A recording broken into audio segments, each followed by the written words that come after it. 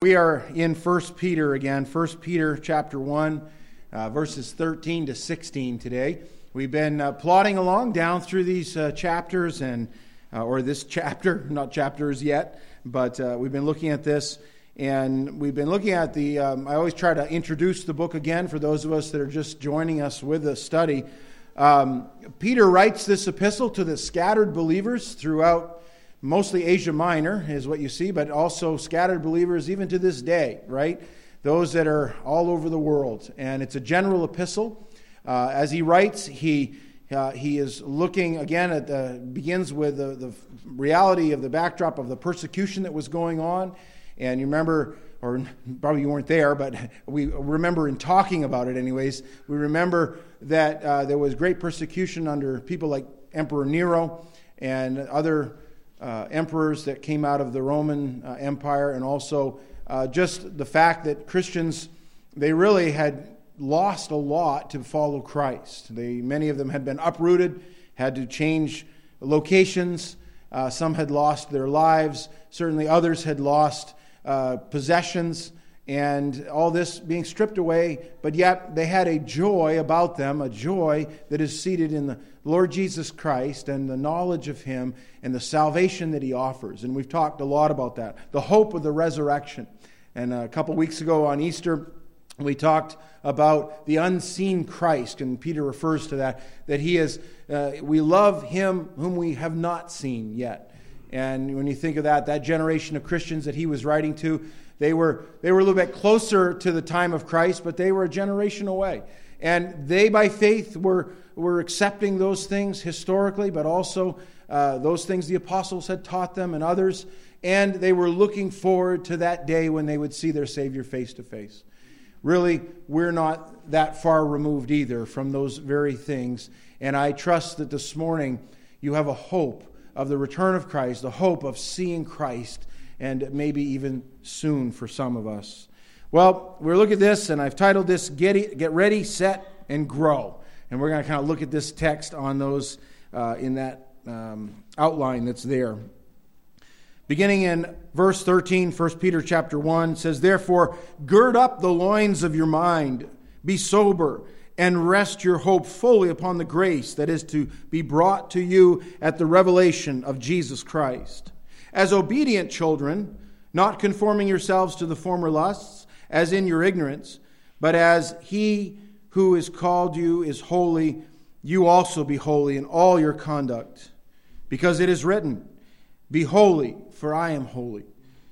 Lord, we again open up your word this morning before us. We thank you so much that we have the Bible, that, Lord, you've instructed it to us and given it to us. And over these many years now, right here in the St. John Valley, we've had the Bible freely declared. We don't take that lightly, and we know, Lord, we have a great responsibility with it. I pray, Lord, even this morning you would work your work as only you can do. You've promised that the Word of God is given that we might be thoroughly furnished. We know that it's profitable for doctrine, for reproof, for correction, for instruction in righteousness. All those things, Lord, that you've given us. And, Lord, not only in this life, but for the life to follow in your very presence. And we look forward to that. But, Lord, we ask now you'd open your word to us. In Jesus' name we pray. Amen. This message, I mean, it's what we would call in the practical sense of how your beliefs should play out. And remember, we've kind of built that foundation over the last few weeks as we've looked at the hope that's found in the resurrected Christ. And because of that, this is how you ought to live. And I've said this before, but it stuck with me years ago when one of my missions teachers at college, he said this, he said, what you really, really, really, really believe, you will do. And he emphasized that several times during a semester when I was in his class, and I don't remember a whole lot of that class except for that. And it's because, it stood out to me in such a way, because what you really, really, really believe, you will act on, you will do.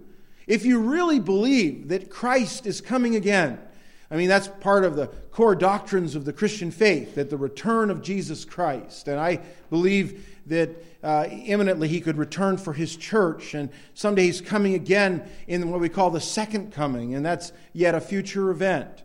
And I believe I take that from the Scriptures, and I take a literal approach to that. And that's what we believe here as well. And if we really believe that, we'll act on that. It'll change the way we live today. It'll change the way, if you don't know Christ, if you understand that doctrine or begin to understand those principles, I'll tell you, that will also drive you to Him.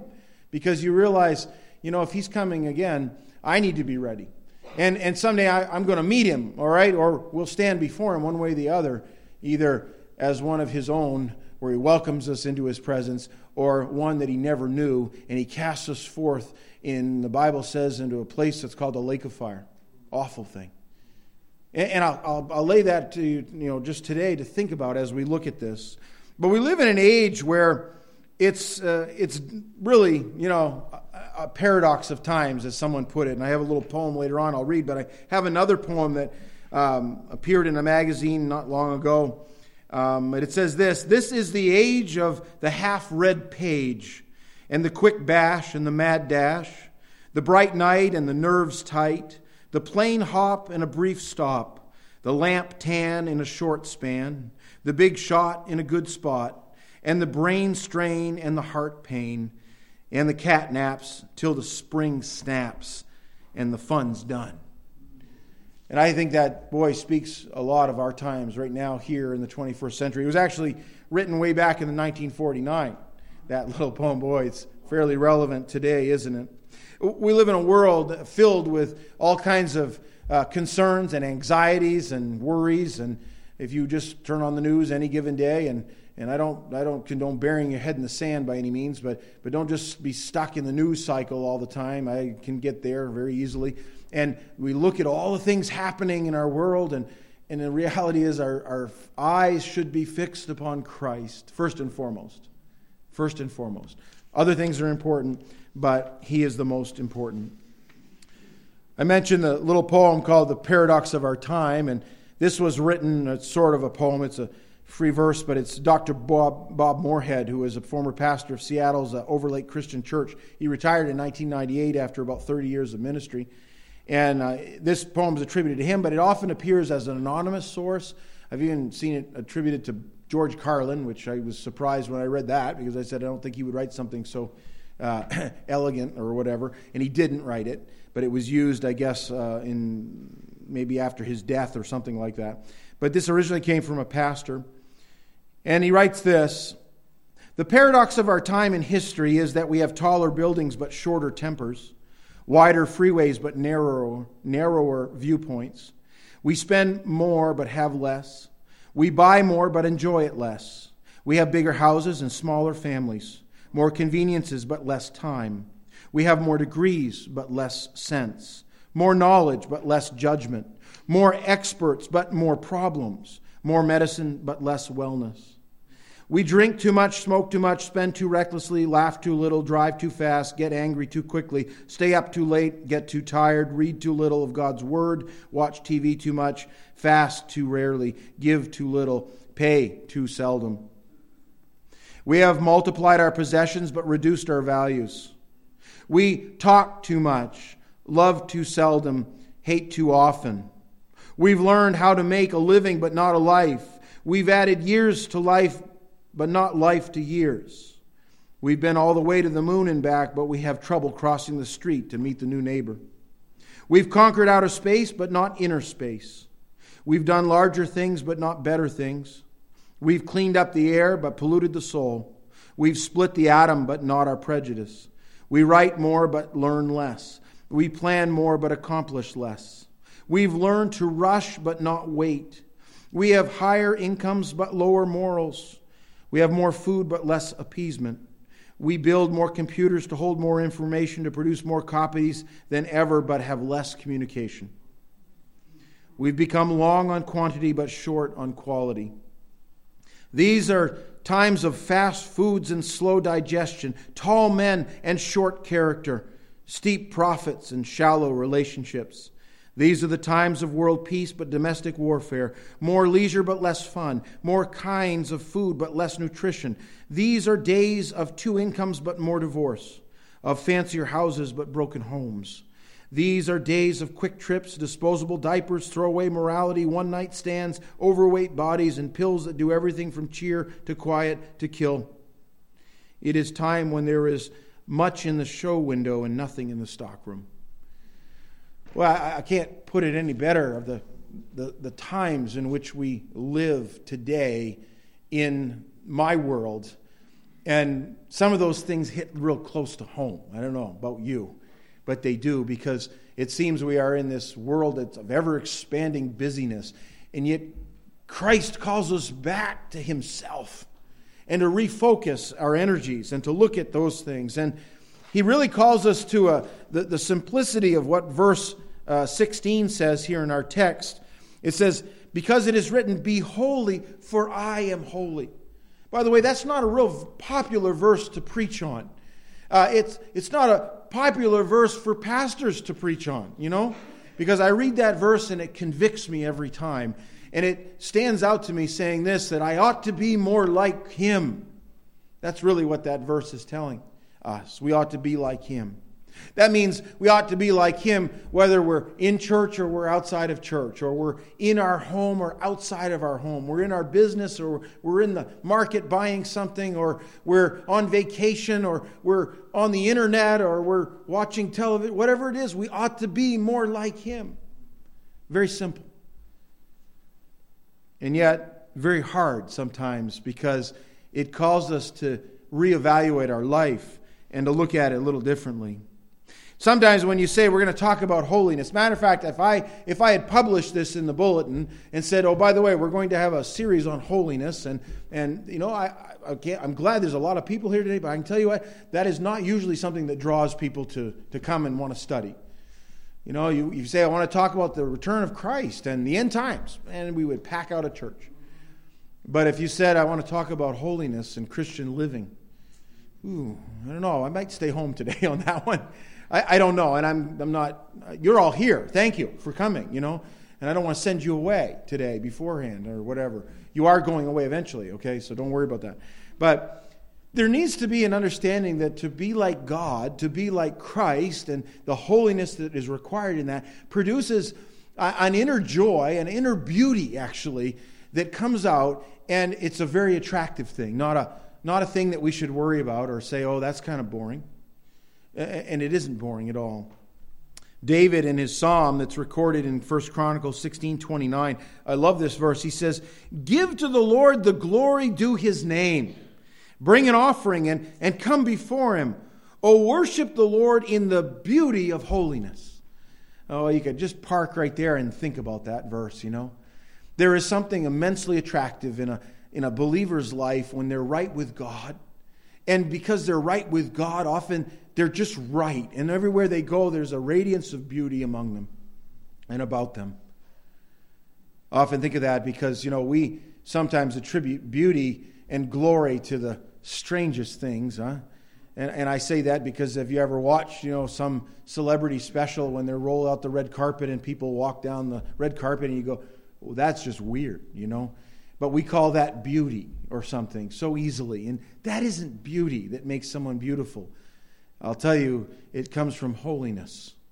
And there's a lot we could say there, but we often do that. Or we give glory to things and man sometimes in places where He isn't due the glory. Only God's due the glory. And there's something wonderfully attractive about someone who can attribute glory to someone greater than themselves. And we in our society have it mixed up so often. And I'm going to talk about what I have done and what I can do and how big I am and how much I have. And that's not for the Christian, by the way. We don't get caught up in that. We do that, but don't get caught up in that. Repent from that. C.S. Lewis put it this way. He talked about a holy joy. I like that, holy joy. And he said this. He says, how little people know who think that holiness is dull. When one meets the real thing, it is irresistible. If even 10% of the world's population had it, would not the whole world be converted and happy before year's end? Boy, that's true. Let's go back to our text because I want to look to this morning and just a few thoughts from here. But the first one is this.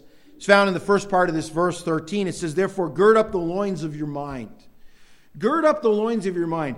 That's a readiness word, by the way. To gird up, it pictures the idea of a soldier or someone who's getting ready to go to battle, to be making sure that everything's brought together and the armor's tight and you're prepared for battle. The ESV puts it this way: therefore, preparing your minds for action.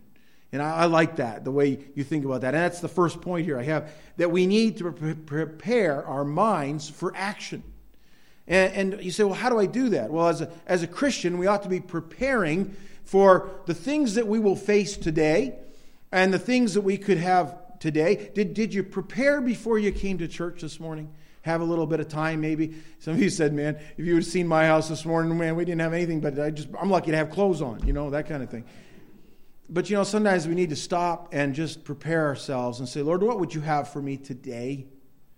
I can provide you a list already of about 4 things today that have happened to me that I have taken note of, and I've said, Lord, you've answered the prayer that I had today. Thank you, Lord, for that. And I'll share that with you privately if you're interested. But I can say that, and I'm not always like that. I'm being honest with you. Sometimes we hit the floor running, and we don't take time to prepare our minds and to say, Lord, what do you have me to do today? And Lord, maybe today the enemy is going to come and he's going to go after me in this angle, and how am I going to respond? What am I going to do?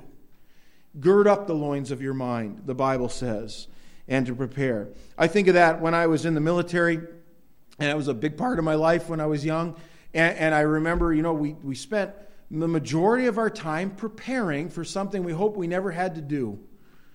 And when I was in the cavalry and I served as a gunner on a Bradley vehicle, I remember, we would spend weeks on end preparing to go out and shoot the enemy in hopes we'd never have to shoot the enemy, And every Monday I would go to a simulator where we would end up in this computer simulation. It was really amazing, but it was a replication of the turret, basically, that we were, in when we were operating in the field, and everything was there. And you look through the scope and you look down range, and I was in Germany, and we had Germany in front of us, basically, And we got to identify little Soviet tanks and Soviet personnel carriers and helicopters and all that stuff coming through. And I had to know exactly what it was I'm looking at, even if I only see a part of the gun that might be sticking out over the horizon, or the rotor blades that are coming in over just under the trees, and you could see the rotor blades. And I had to say, that's a U.S. or a NATO helicopter, or that's a Russian. And I had to identify that, because in the thick of battle, sometimes you just make a decision and you shoot yourself or shoot someone very close to you, friendly fire, they call that.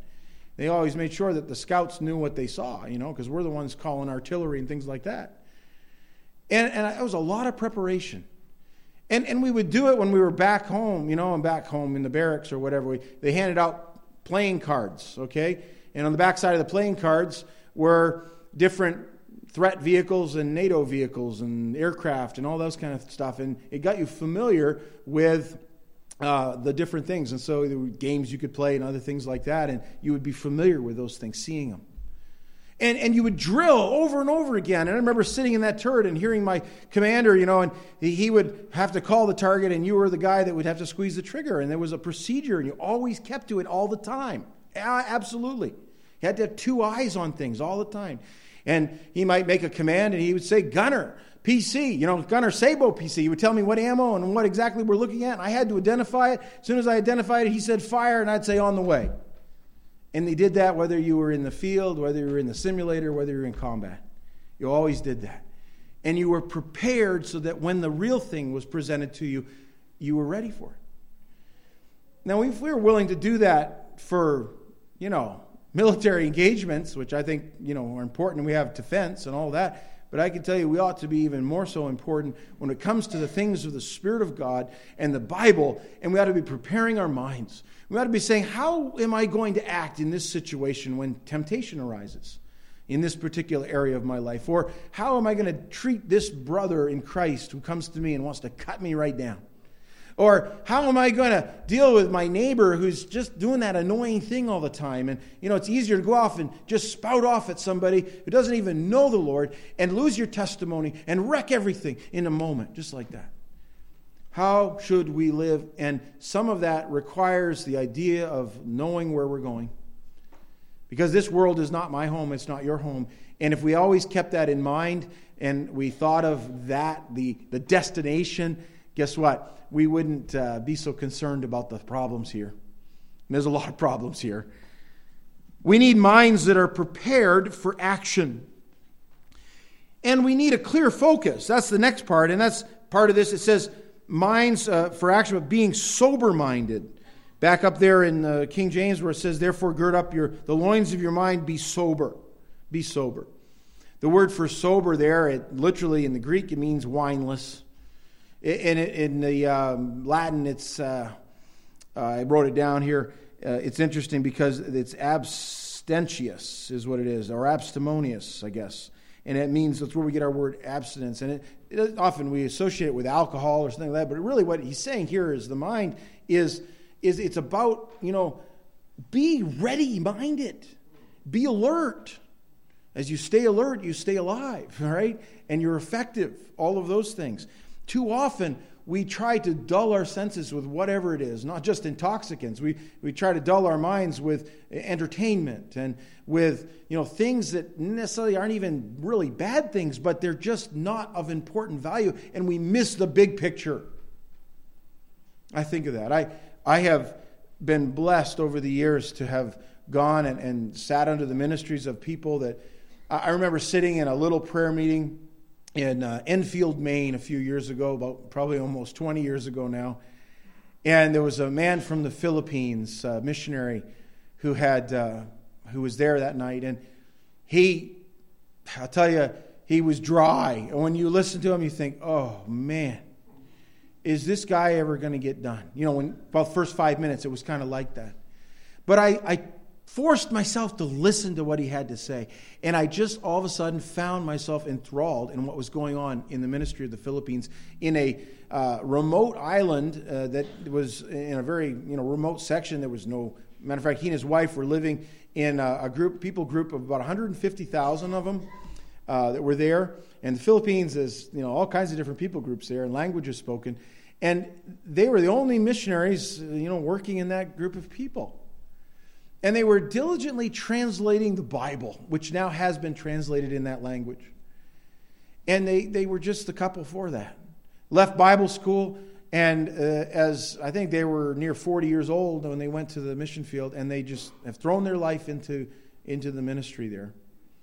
And I was listening to them, and afterwards I stopped, and he was talking about discipleship and church planting and the whole process that goes on, and it appeared in his talking that had gone on several times in their ministry, that they had seen churches planted from the discipling of believers and establishing leadership and all that. And I was kind of interested in that. And I said, how many churches have you seen planted there?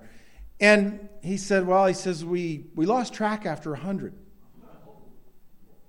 And I thought he was kidding, and he wasn't. He said they are serious about it. They take what we've taught them and give them, and they take the Word of God and they just go and do it, and they replicate that, and because they are passionate, the believers that are there. And God's doing amazing things. And yet they were operating out of a little hut, literally. It was up on stilts, on top of a mountain, sort of. You couldn't get to it by vehicle. They did have an air landing strip that they had, basically cut out of the mountain there. And they'd land a little plane there occasionally, bring in supplies. They had a solar panel on the roof, enough to charge the battery of the computer so they could keep the translation work going. Would you be willing to live like that? I don't know. I'm saying that to Jack Karen.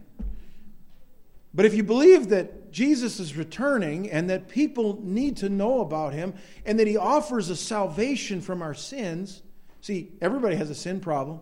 You can live in Maine or California or in the Philippines or anywhere you want. We all have a sin problem, don't we? And God's answer to our sin problem is that he sent his only begotten Son to die for us at the cross. That's why men like Peter would go and write a letter to the scattered believers reminding them of that great salvation that they have received, and the hope that it brings, and the direction of our life, and all the things that go with it, the big picture. We need to take a look at that sometimes. But we need to have clear focus. Clear focus. Don't dull your senses that way spiritually. We also need a new goal. A new goal. When I was in high school, I ran track. Now, you guys are like, yeah, right, But I did. I did. I ran track. And I can remember that. Now, I didn't say I was good at it, but I ran, okay? There were some cute girls in the track. I ran, but we were, but I ran track, and I remember doing the 100-yard dash and the 200-yard dash, and I thought any further than that, if they've caught me already, there's no hope. So, that was it. But, those were easy races to me because I had strong legs. I could run fast. And I could see the goal. It was right there, 100 yards away. That's not far. And you could take a big, deep breath and run and make it there. But it was a little harder when you ran like cross country or something. Or how about the Boston Marathon? Didn't run that, by the way. I'm just saying about the Boston Marathon. But running a marathon, you don't see the goal, right? It's 26.2 miles away, all right? You have to go and run and, hopefully not lose your way, all that kind of stuff. And it was exciting that last week in the Boston Marathon, Tracy Garrett from St. Agathe, right, a Valley native, she came in 25th in the Boston Marathon among the 13,000 some odd female runners.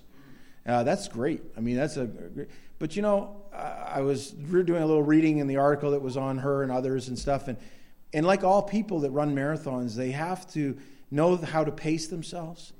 But more than that, you have to press yourself to get beyond the hills and the times where you want to pull out of the race and all that and see the goal, even though the goal isn't visible. It's invisible, right? Well, it sounds like the Christian race.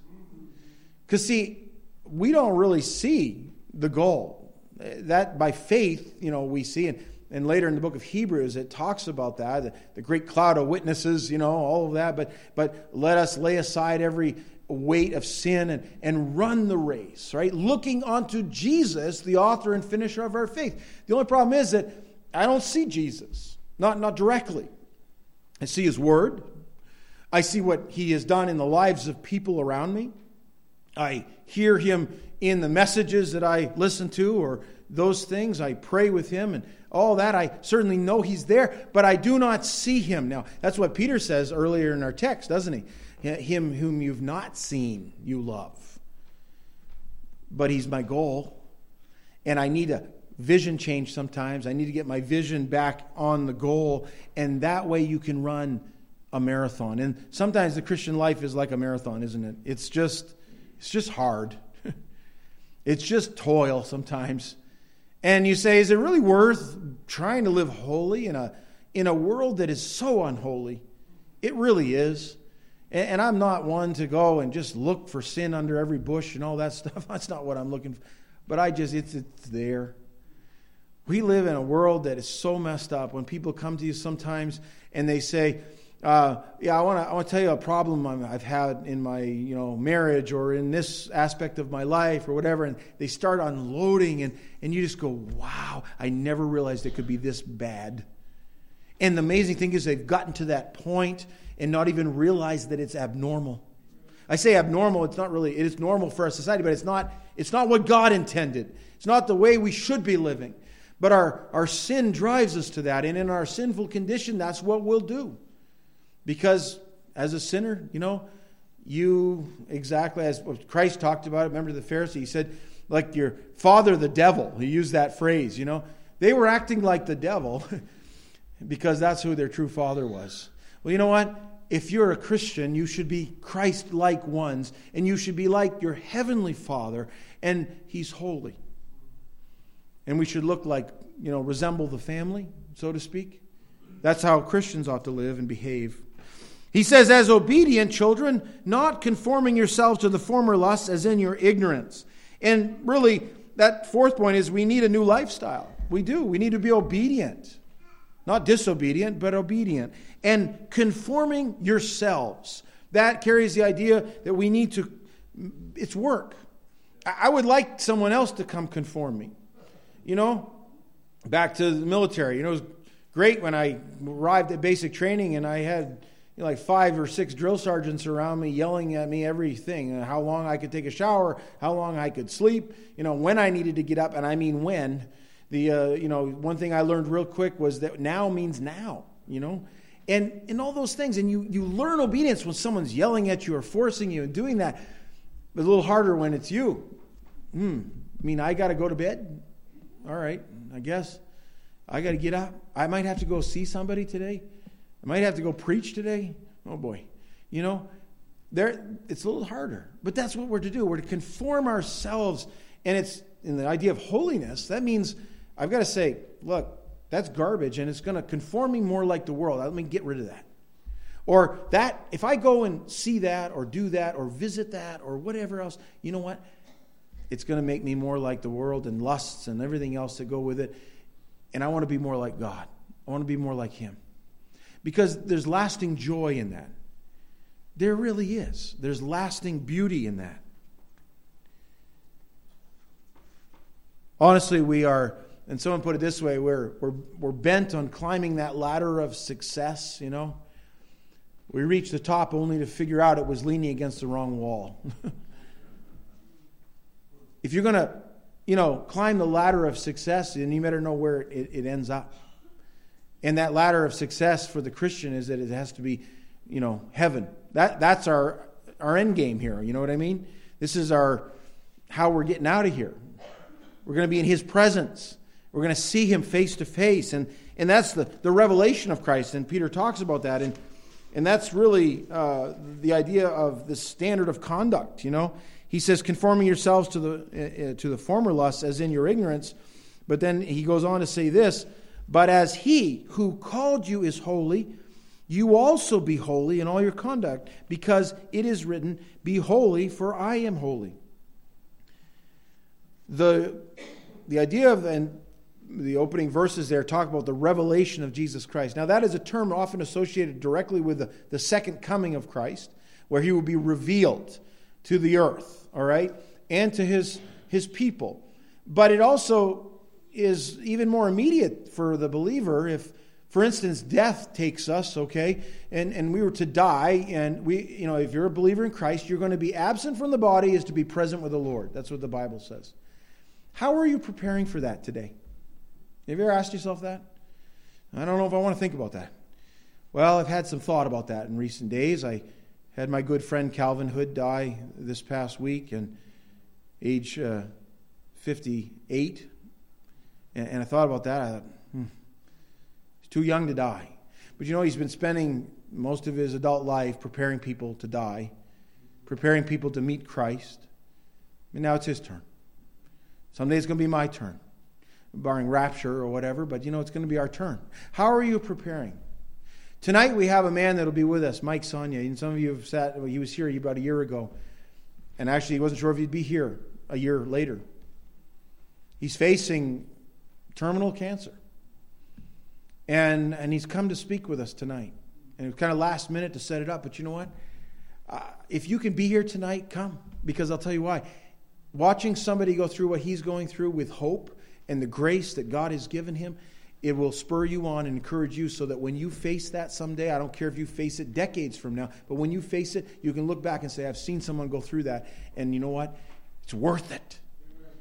And I'm going to get there someday. And it'll be all the aches and pains and all the problems of this life are gone. And instead we'll be like Him fully in practice then, and being holy because He's holy. Every area of our life. But you say, and I think of this old hymn, take time to be holy. Remember? We sang that. Take time to be holy. But you say, I don't have any time. You know what my world's like? And I thought of this weekend because it convicted me. It was a very busy weekend for me and busy week. And I feel busy sometimes. And I use that excuse like, it's just too busy. I don't really need to put the time into that part of my devotion. Yeah, but you got to take it. And you know what? I came across this illustration. I love the life of George Mueller, the man who's so closely associated often with prayer, because in managing many different orphanages and hundreds of kids that came through those orphanages, they basically saw their needs met in Bristol, England, and thereabouts there in England in 1800s into the 1900s by prayer. God answering prayer after prayer. Sometimes having children sit down at a table and praying for the food that God was going to provide, because the food wasn't on the table. And as they finish in prayer, there's a knock at the door, and someone's there with fresh bread from a bakery cart that's broken down. And they need to unload the bread because it's not going to make it to market.